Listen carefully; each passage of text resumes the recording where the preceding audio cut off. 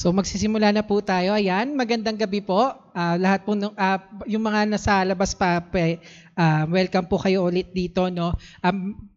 Even po sa mga nanonood nyo sa mga tahanan at saan man kayo sa buong mundo, magandang gabi, magandang araw, magandang tanghali. Syempre dito ako naman tayo, 'di ba, sa ating sa araw ng pananalingan, no, na napaka-importante ang prayer sa ating buhay kasi bawat prayer tinutugunan ng Panginoon, 'di ba? Sabi, ang bawat panalangin natin ay isang insenso sa Panginoon upang sa gayon ay itong aroma na to ay ito ang maging katugunan ng Panginoon para sa atin. Bilang ngayon, syempre, ngayon, napakaraming nagdidiwang ng Chinese New Year, pero bilang Kristiyano, syempre, di ba, ang pinagdidiwang natin, yung pag-ibig ng Panginoon dahil darating nga ng linggo ay, sabi nga nila ay Heart's Day, di ba? Pero naniniwala ako na araw-araw ay Heart's Day kasi siya ang ating una at huling pag-ibig natin, sabi nga sa Revelation, no?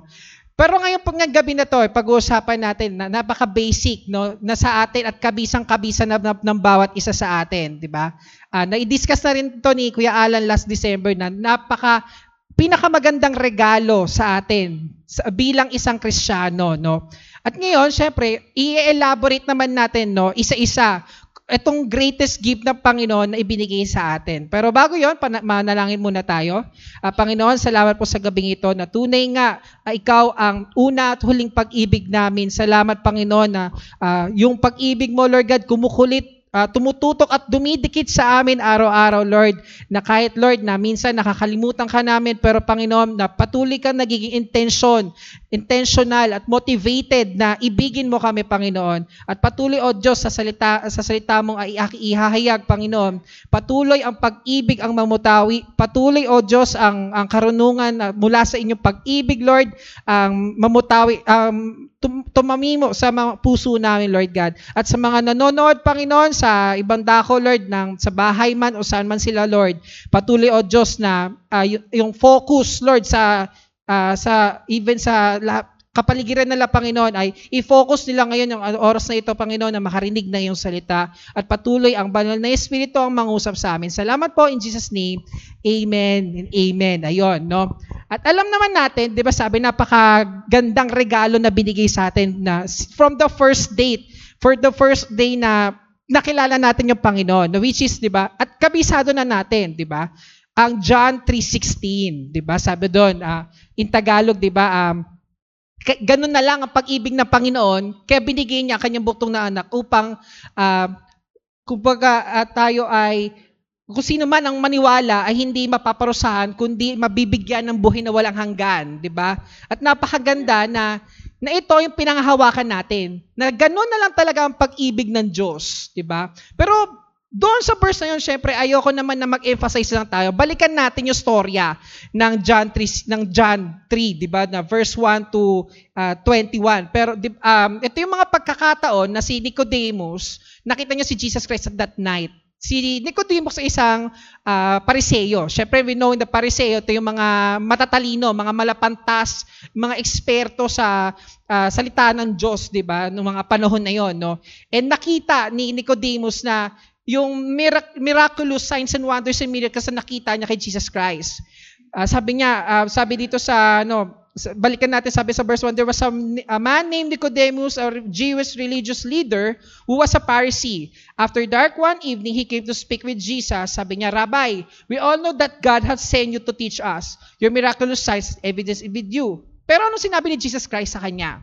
Ang sabi sa kanya, I'll tell you the truth. Sabihin ko sa iyo katotohanan, unless you were born again, na mabuhay ka ulit, no? You cannot see the kingdom of God. So, ang straight to the point, di ba nasabi, kailangan mabuhay ka na muli, maipanganak ka muli para makita mo ang kaluwalhatian at ang kaharian ng Lord, di ba? Sabi ni Nicodemus, anong ibig mo sabihin? Di ba sabi niya, how can a man old to his mother's womb to be born again? Napaka-literal nung iisip ni Nicodemus. Paano nga yun? Parang babalik na naman ako sa sinipuntunan ng nanay ko para ma-born again. Pero sabi ni Jesus, sa verse 5, no one can enter the kingdom of God without being born of water and the Spirit. So, ibig sabihin, by water and the Spirit. So ano ba yung sinasabing water? Di ba? Sa pamamagitan ng bautismo sa tubig. Di ba na sinasabi na inililibing na natin yung duma nating pagkabuhay at patuloy tayong babangon na inahon tayo ng Panginoon upang magsimula muli. At sa Espiritu, di ba? Sabi nga di ba sa Romans 6:23 na, for the wages of sin is death. So kahit na nabubuhay tayo, but our spirit is dead. Di ba? Human can reproduce only human life.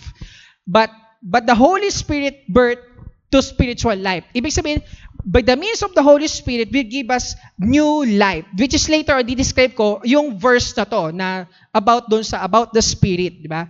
So you don't be surprised and they say, you must be born again. Inulit na naman niya, no? Na kailangan na tayo ay ma-born again. Di ba? So, fast forward tayo. Kaya sinabi, di ba, for this is how God loved the world. No? Doon na tayo sa pitong massive realities ng John 3:16 ayon sa kay John Piper ng designinggod.org, di ba? Ito inexplain niya talaga to, no?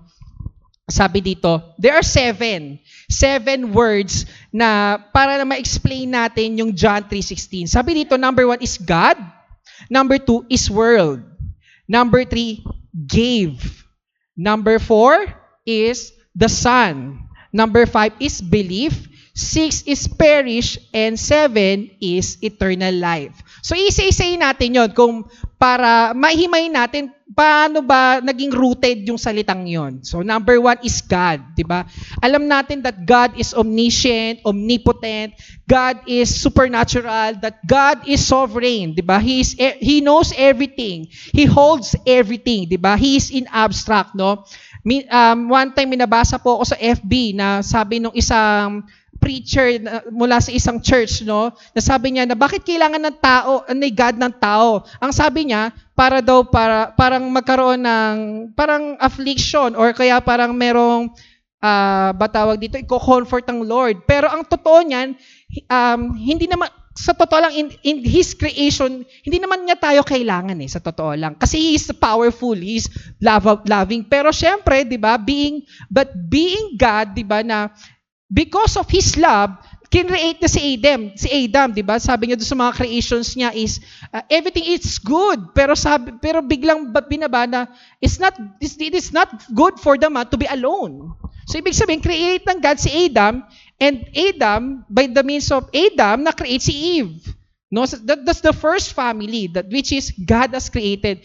Na makikita natin ang Diyos napakamakapangyarihan. Sabi dito, there is no reason to think that Jesus means other God than the God of the Old Testament.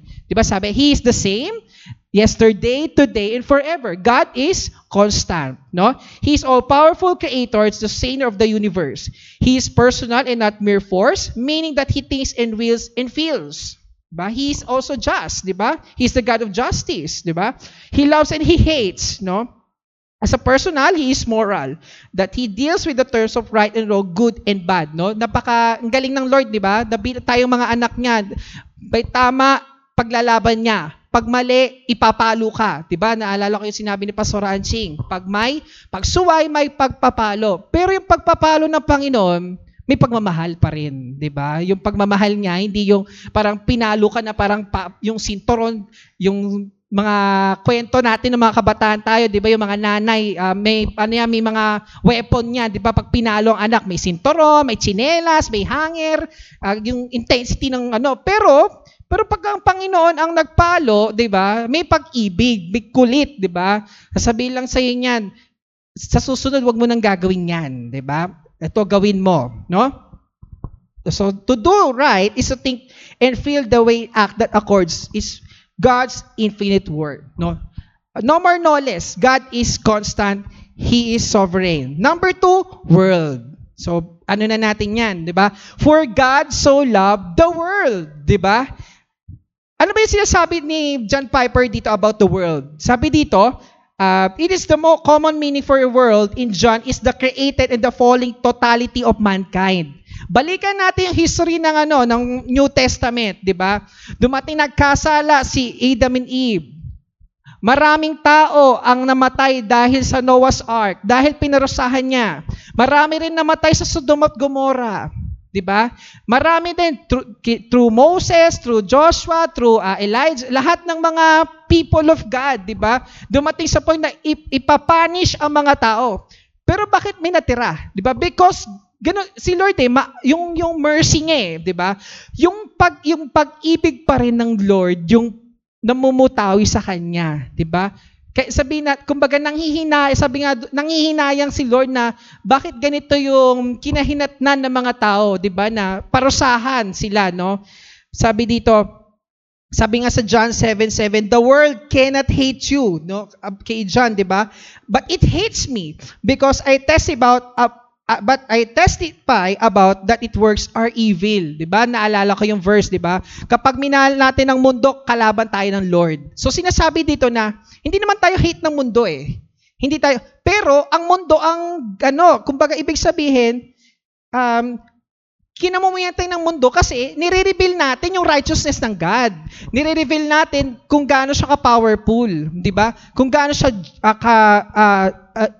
ka-justiful, 'di ba? Na ito yung Diyos na wala siyang kinikilingan, wala siyang pagka mali talaga yung nakikita. At we know that this world, 'di ba? Sabi 'di ba, do not conform to the pattern of this world. Nakikita na ng Lord na sobrang gulo na ng mundong ito, na ayaw niya na tayo ay mapahamak, 'di ba? So balik tayo, sabi sa John 14:7, He is the Holy Spirit who leads into all truth.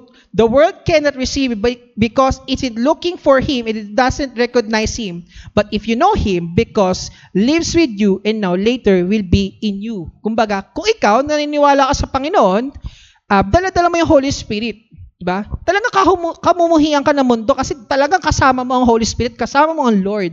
Kasi, kumbaga parang natatrap sila eh. Kumbaga nabablock sila sa agenda nila eh. Diba? Even ang kaaway sa atin, ang diablo, diba? Pagka may ginagawa tayo. Kasi kapag nandyan ang Holy Spirit sa buhay natin, kapag nandyan siya, hindi makakilos ang kaaway. Kasi alam niya, talo lang siya. Diba? Pero gusto kong i-elaborate yung love. Kasi yung love, diba? He loved the world, diba? Sinasabi natin na gano'n na lamang yung pag-ibig ng Lord. Sabi dito, sa love, diba? Naalala ko yung sinabi ni Pastor Peter sa mga preaching niya, sabi yung true love, diba? True love, it is an unconditional commitment. Ibig sabihin, commitment na ng Lord na mahalin niya yung mga tao. Sa mga Old Testament pa lang, lalo na sa Deuteronomy 7 verse 8, sabi dito, the Lord did not set His heart on you and chose you because you were numerous than the other nations, or you were the smallest of all nations. Hindi kayo dahil sa marami kayo, o kakaunti kayo, o ano man ang preferences yun sa buhay. Pero ang sabi na ng Lord sa verse 8, that the Lord loves you and was keeping the oath that He has sworn you to your ancestors. Ganon ang pag-ibig ng Lord. Noon pa lang pala. Mga time to ni Moses. Kasi nakikita na yung pag-ibig ng Lord sa atin. Kahit ano pa tayo. Pero tinuturing nga tayo mga anak. Commitment niya yan dahil Diyos siya. It is His primary role to love us, even sinners or not, because God created human. That's it, di ba? It is the logic. Create niya tayo because He loved us, yun pa lang eh. To be proven that God is love. Di ba? Sabi dito, no, elaborate din natin yung love. Sabi dito, sa mga Old Testament, di ba, ang gamit nila ay Hebrew, no? Yung love, no, dalawa yan, no? Specific, no? Yung isa, ahava. No, the Hebrew word ahava, no, it is the expressing of love, friendship, political alliance. Sabi dito, expressing love of husband towards wife, God's love for these people, and deep abiding in friendship. Yung ibig sabihin ng ahava, no? And then meron na namang root word ng love, which is kesed, no? So natin spelling natin, no?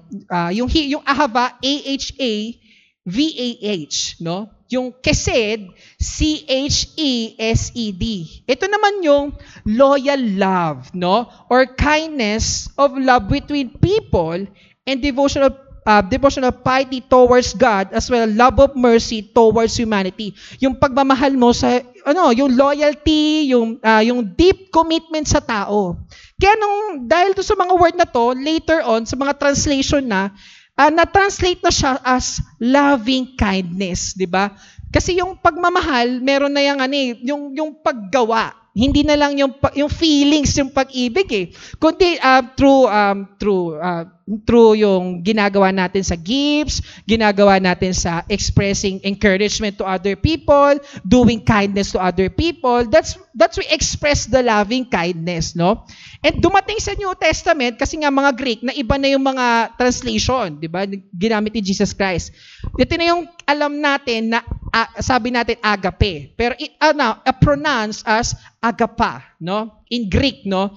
It means sacrificial love. It requires sacrifice, 'di ba? Na kapag nagmahal tayo, meron talagang may mga sacrifices just like the passion, 'di ba? May gusto ka sa isang bagay pero you are willing to sacrifice for the benefit of your desire, 'di ba?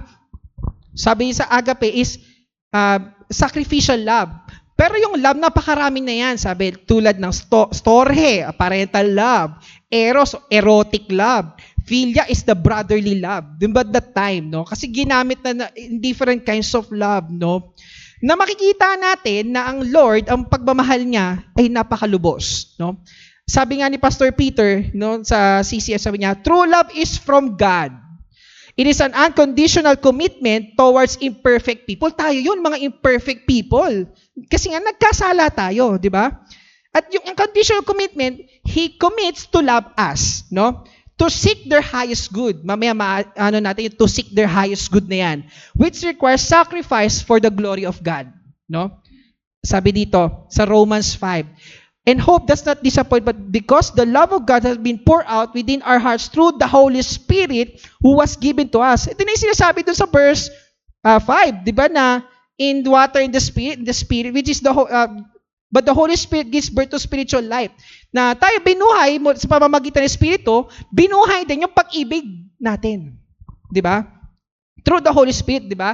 Kaya nabanggit naman sa Galatians 5, the fruit of the Spirit is love. Kapag wala ang love, hindi mo makakarakterize yung sarili mo na ikaw ay mapagmahal at mahal ka ng Lord. Di ba? Kasi yung love, pagkatapos sunod yung joy, peace, patience, kindness, wala yun without love. No? Balik, number 3, sabi dito, gave. Binigay. Di ba? Binigay ng Lord. No? 2 things needed to said about is giving. One is that giving from heaven. Galing sa Panginoon, ibinigay. Pero ang pangalawa, not just come to earth, but to die. In reality, nandito talaga si Jesus Christ, to save us. Sinabi din naman na, hindi ako nandito para sa mga mabubuting tao, kundi sa mga taong uhaw sa Kanya. Yung mga masamang tao, yung mga kailangan yung mga broken-hearted. Di ba? Nandun, nasa Bible yon, di ba? And of course, the reality is to die. Kasi nakikita na ng Lord yung karumihan ng tao sa mundo. Yung sistema na nakikita, no? But because of Jesus Christ, by the blood of Jesus was shed on us, we are already cleansed, na pardon yung mga sins natin, no? Sabi dito, for God did not, sabi sa 17, sa John 3:17, in explanation for this, for God did not send His Son to the world to condemn the world, but in order that the world might be saved through Him. So, ibig sabihin nito, mission ng Panginoon na ang Panginoong Jesus na ibinaba para tayo ay iligtas. Diba? Minsan inisip natin na parang New Testament lang dumating si Jesus Christ, pero the time pa lang ni Moses, yung tinataas niya yung ano niya, di ba? Yung baston niya, di ba? It represents the proclaiming the name of the Lord Jesus Christ. Yung bato, binato ni Moses, di ba? It represents Jesus Christ, di ba? Yung tinapay, di ba? It represents Jesus Christ. Sabi nga, I am the bread of life, di ba? Sabi dito sa John 10, yan. For the Father loves me because I sacrifice my life so that may take it back again. No one can take my life from me. I sacrifice is voluntarily. Si Jesus Christ mismo, alam naman niya na nandito ako para iligtas ang tao at at the same time, ako ipaparusahan din para sa kasalanan ng tao, no? For I have the authority to lay it down when I want to and also to take it up again. For this is what the Father has commanded. Komanda ng Panginoon, ng Ama sa kanya na bumaba, 'di ba? Bumaba nagkatawang tao, 'di ba? Na katulad natin, 'di ba? Na nakisalamuha sa atin. Na napakabuti, no? And ako in my own opinion na sana all na that time nandun, kung siguro sana all na lang, 'di ba? Kung that time nandun si Jesus Christ, 'di ba? Na makikita natin na in our naked eye, in our sa ating pandinig na si Jesus Christ 'yon, 'di ba? Ngayon, 'di ba? Ngayon naniniwala tayo na kahit di natin siya nakikita. Kadamdaman natin ang Panginoon. Number 4, Son, no? Sabi sa John 1:1, 'di ba? The Son, no? In the beginning was the Word. The Word was with God and the Word was God. 'Di ba? In-explain dito, no? Una, hindi ko maintindihan to nung mga panahon yun. Pero naintindihan ko siya dahil the Word, no? Ibig sabihin, noong unang panahon pa lang, hindi pa nababanggit the word Jesus Christ, di ba? Nagmamanifest siya through the people of God, di ba? Through representation. Sabi dito, merong mga, they were introduced to the Word, sabi, and they were told 3 things about Him. 1, He is God. The Word was God, no? The 2, He is with God. Diba? Kasama niya ang Panginoon. And therefore distinct from God. The Word was with God. And the third one, He was therefore always in existence that never can be. In the beginning was the Word. No? Panimula pa lang, nandun na si Jesus Christ.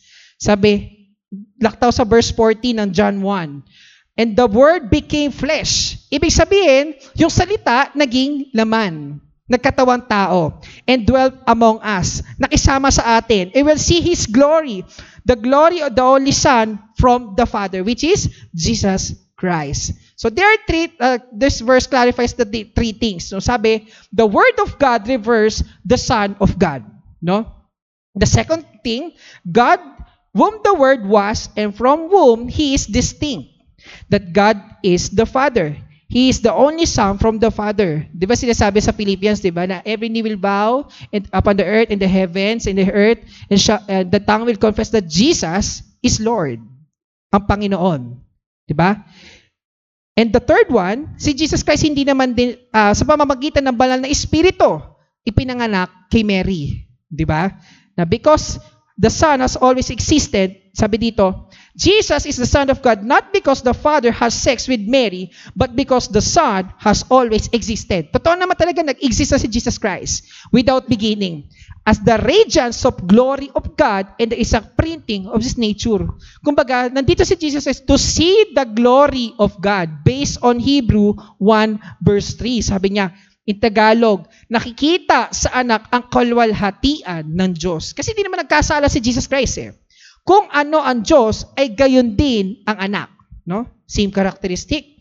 Siya ang mag-iingat sa sinasinukob sa pamamagitan ng kanyang makapangyarihang salita. No? Number 5, belief. Maniwala. No? Ito na yung part na may conviction, which is belief. No? Sabi, first, it means that not everybody will benefit from what Jesus came to do. Di ba binabasa lang John 3:16, di na binabasa yung John 3:17 in the later part. Di ba sabi, but whoever believes in Him will not perish but have eternal life. Sabi, kung sino man ang naniniwala. Nilikha tayo ng Lord, yes. Di ba marami tayo. Pero, yung sino ang naniniwala? Ano mangyayari sa mga hindi naniniwala? They will be perished, di ba? They will be punished, di ba? At alam naman natin, na-reveal sa Revelation, ang ibig sabihin ng hell, di ba? Na burning brimstone with sulfur, na inuuod ka, napakainit, kumbaga yung uhaw-uhaw ka, pero higit pa doon sa nauuhaw ka. Napakainit, no? Forever and ever. Sound. Ayan, di ba? Sabi, the word itself, which believe, means to embrace something that is true And then, its person, it means to trust them to be what they are and to do what they say. Pangatlo, in John 11, sabi dito, shows that another word, John in mind to explain to believe is to receive. Diba? Di ba minsan bago natin i-accept si Jesus Christ, di ba naniniwala ka ba na si Jesus ang Panginoon? Lalo na yung pagka may karamdaman. Naniniwala ka ba na si Jesus ay nagpapagaling? Di ba? Pinapakita na ang Panginoon Diyos ay nagpapagaling sa kanila, and therefore they will able to believe na totoo nga si Jesus Christ that existed in this world. Di ba? Sabi, Jesus came to his own, and his own people do not receive him. But to all who did receive him, who believe in Jesus' name, we have the right to become the children of God. Diba? Whoever believes him, diba, will able have the right, karapatan. Kumbaga, tayo bilang Pilipino, pinanganak tayo sa Pilipinas, may karapatan tayo bilang sa isang konstitusyon na tayo ay pinanganak at tayo ay isang Pilipino. Na tayo in the spiritual aspect, na tayo ay anak ng Lord, 'di ba? Maniwala ka lang, 'di ba? Hindi naman kailangan ng titulo na ako anak ng Diyos, 'di ba? Ikaw as a living testament na ikaw ang tumatayo sa harapan ng tao as a living testimony na ikaw ay anak ng Diyos kasi for the first place tinanggap mo siya bilang Diyos at Panginoon, 'di ba? And siya din naman, di ba? Receive him as what? May mga examples pa siya. Sabi niya dito sa John 6:35, di ba? I am the bread of life. Whoever comes to me shall not hunger, and whoever believes in me will never thirst. Ako ang tinapay, yun yung diniscuss na nakaraan ni Pastor Anching. Ako ang tinapay at ang buhay, di ba? Ikaw ang source ng pagkain, which is His Word. Sabi nga, in the beginning was the Word. Yung bread, it means, siya yung pagkain lang na physical na kinakain natin, but it does make sense, it's spiritual, this is the Word of God. Diba? Kapag naniwala tayo, papalakasin niya tayo, patatagay ang pananampalataya natin. Diba? Yun yung sa belief. Paano hindi nag-believe? Diba? Sabi, dun sa verse, diba? For God sent His Son into the world, not to judge the world, but to save the world through Him. Yun yung masusumpungan mo kapag ikaw ay naniwala, di ba? You will be not judged anymore. There is no judgment against anyone who believes in him, but anyone who does not believe in him has already been judged for not believing in God's one and only Son. There is a choice. Di ba? Maniwala, tanggapin mo si Jesus Christ as Lord and Savior mo, maging maganda ang buhay mo, hindi mahirap ka man pero sa Lord mayaman ka, o nandun ka mayaman ka, napaka-empty mo naman, hindi mo tinanggap ang Lord. Darating sa buhay mo, napaka-empty. Wala kang pagmamahal. Nandun ka sa impyerno pag namatay ka. Hindi mo alam. Dalawa lang naman ang pupuntahin natin sa buhay, mga kapatid. No? Lalo sa mga nanonood. No? Number 6, perish. Yun na nga. Diba? Yung perish, yung kapahamakan.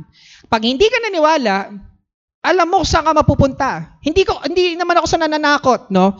Pero ito ang reality, di ba? Kapag hindi natin tinanggap ang Panginoon, no? For God so loved the world that He gave His only Son, but whoever believes in Him will not perish. The most clear, the most important to see that perish is the alternative to eternal life. Not perish, but if you perish, you don't get eternal life. Hindi mo may sumpungan. Ang buhay na walang hanggan. Naalala ko tuloy yung kwento ni Lazaro at ng mayaman, di ba? Si Lazaro, puspos ng pag-ibig ng Panginoon na kahit mahirap siya, pero mayaman siya sa Panginoon. Pero yung mayaman, pero mahirap siya sa relasyon sa Panginoon. Dumatong sa point na nadala sa impyerno yung mayaman. Pero si Lazaro kasama niya si Abraham. Napakasarap kasi, di ba? Yung naniwala, wala ako pagkain, wala ako lahat, pero mayaman ako ng pag-ibig ng Panginoon. No? Another thing, sabi dito, yun, no? Nasabi ko na kanina, 'di ba? Kapag naniwala, no? There's no judgment, 'di ba? Kapag naniwala ka, 'di ba? And perishing means staying there forever under God's wrath, no? Ayan naman natin 'yon, 'di ba? Na yung galit ng Panginoon ay masumpungan natin, 'di ba? There is nothing you can imagine worse than having the omnipotent God that oppose you, righteous wrath forever, no? Sabi nga, di ba, sa Romans 8, siyempre sa lahat ng mga naniniwala, For there is no condemnation for those who belongs to Jesus Christ. And because you belong to Him, the power of life-giving Spirit has freed you from the power of sin that leads to death. Wala nang condemnation. Yes, magja-judge pa rin tayo, but we will not ever perish anymore because we know that God is with us. We believe that God is love. We believe that God is our Lord, di ba? Sa mga araw-araw natin, dinadala natin yung Christ-likeness sa buhay niya. Hindi dinadala natin sa ibang tao. Sinespread natin sa ibang tao to spread the love of Jesus. Diba? For the wages of sin is death. Totoo yun. Spiritual death.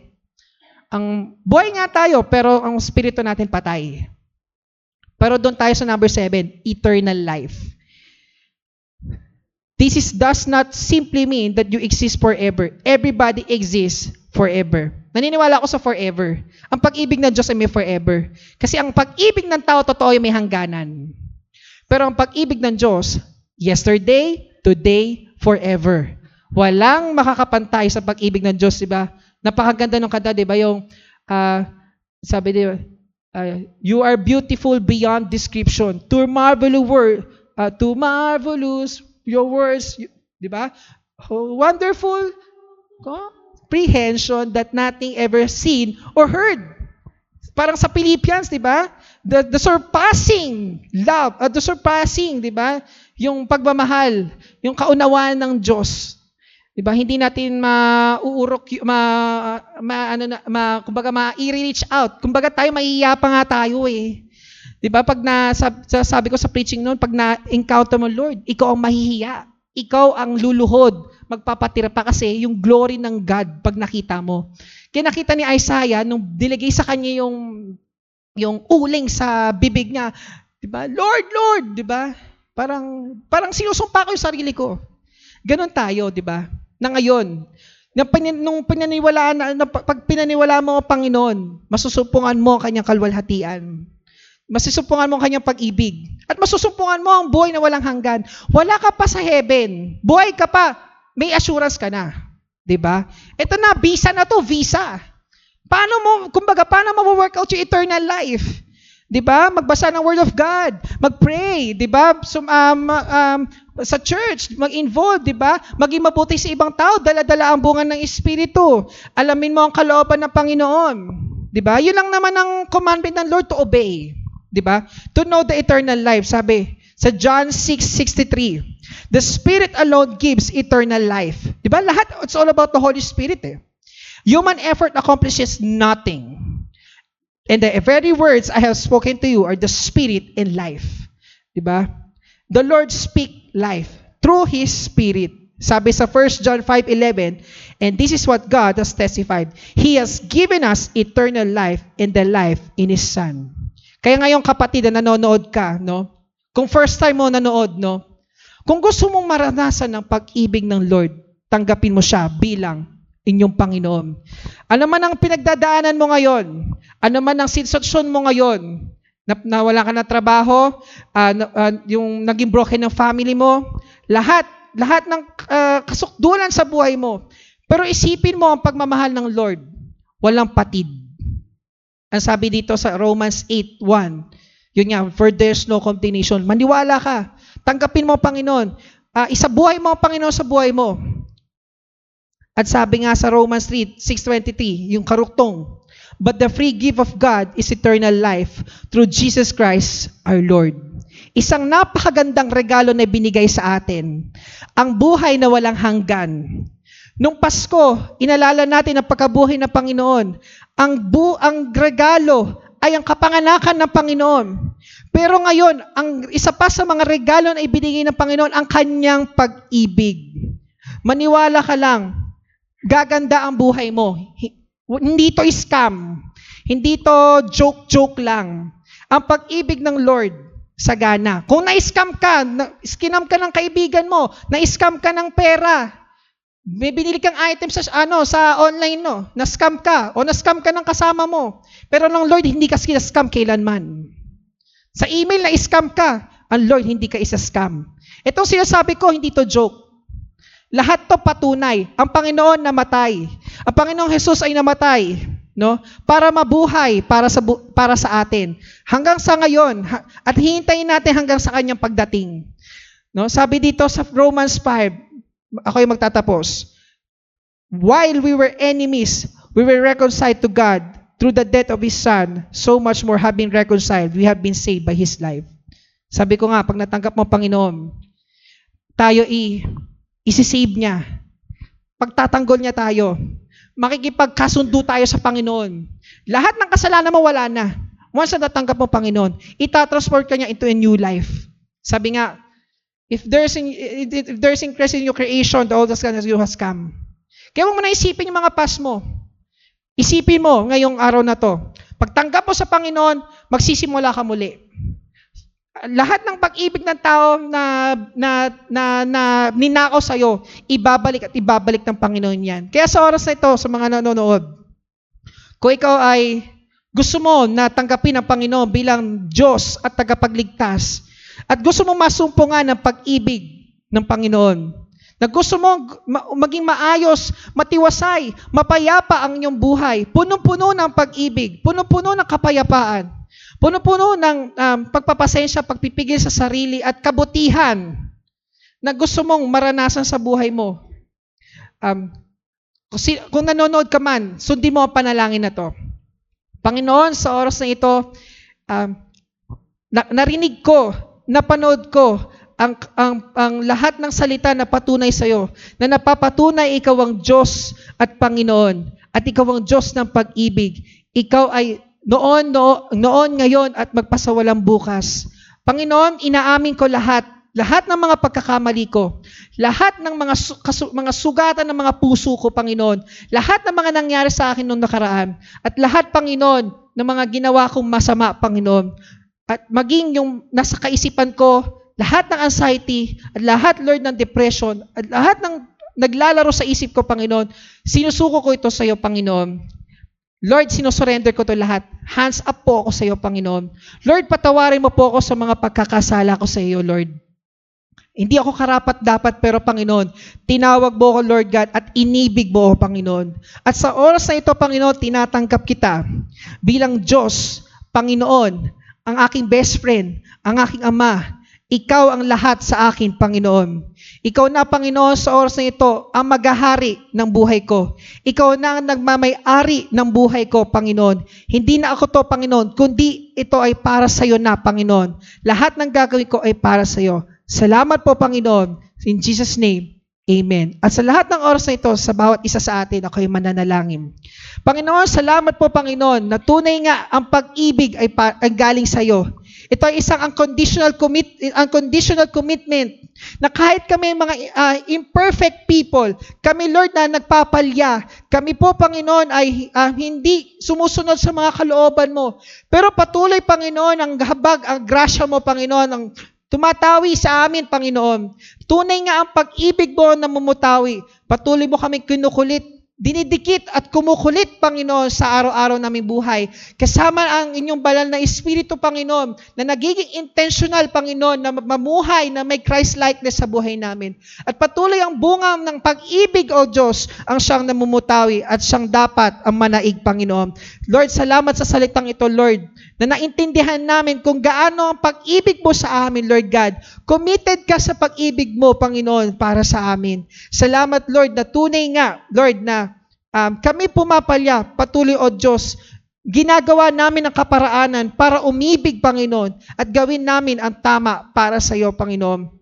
At Lord, sa oras na ito, patuloy ang iyong salita, Lord. Hindi na lang to, Panginoon, na national anthem namin, Panginoon, kundi, O Diyos, mamutawi ito sa buhay namin. Kung gaano, Lord God, binago mo ang buhay namin. Kung gaano, Lord God, na ikaw ang naghari sa buhay namin. Salamat po, Panginoon, at maging, Lord, sa mga nanonood. Salamat po, Panginoon, Lord, na patuloy, Lord God, na binigyan mo sila ng focus. At patuloy, Panginoon, na ma-share, Lord God, ang lahat na ito sa aming mga kasamahan, Lord. Na kami ang maging life testimony. Kami ang maging ilaw, asin at ilaw, Panginoon, sa sanlibutan nito, Lord God, na ma-express ang iyong pagmamahal. Dahil, Lord God, kailangan ng mundong ito ang pag-ibig mo. Lalo na, Panginoon, salamat, Panginoon, Kundi dahil sa pandemya, Panginoon, na-restore mo ang pag-ibig, Panginoon, sa mga pamilya. Na-restore mo ang pag-ibig sa aming mga buhay. Na-evaluate namin ang mga sarili namin, Lord God, sa aming pamilya, sa mga kaibigan namin, Lord God.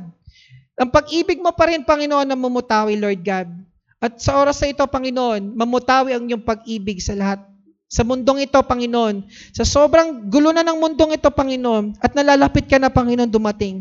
Nawa, Panginoon, na mag-alab kami ang puso namin ng inyong pag-ibig. Maging masigasig kami, Panginoon. Masigasig na maging intentional sa mga kasama namin, Lord God. Sa mga disciples namin, Panginoon.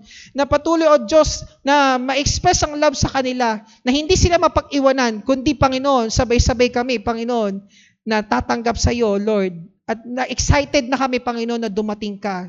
At patuloy, O Diyos, na i-prepare mo ang aming mga puso at isipan. Salamat po, Panginoon. In Jesus' name, amen and amen. So, God bless us all. Ayan, sa mga nanonood, no?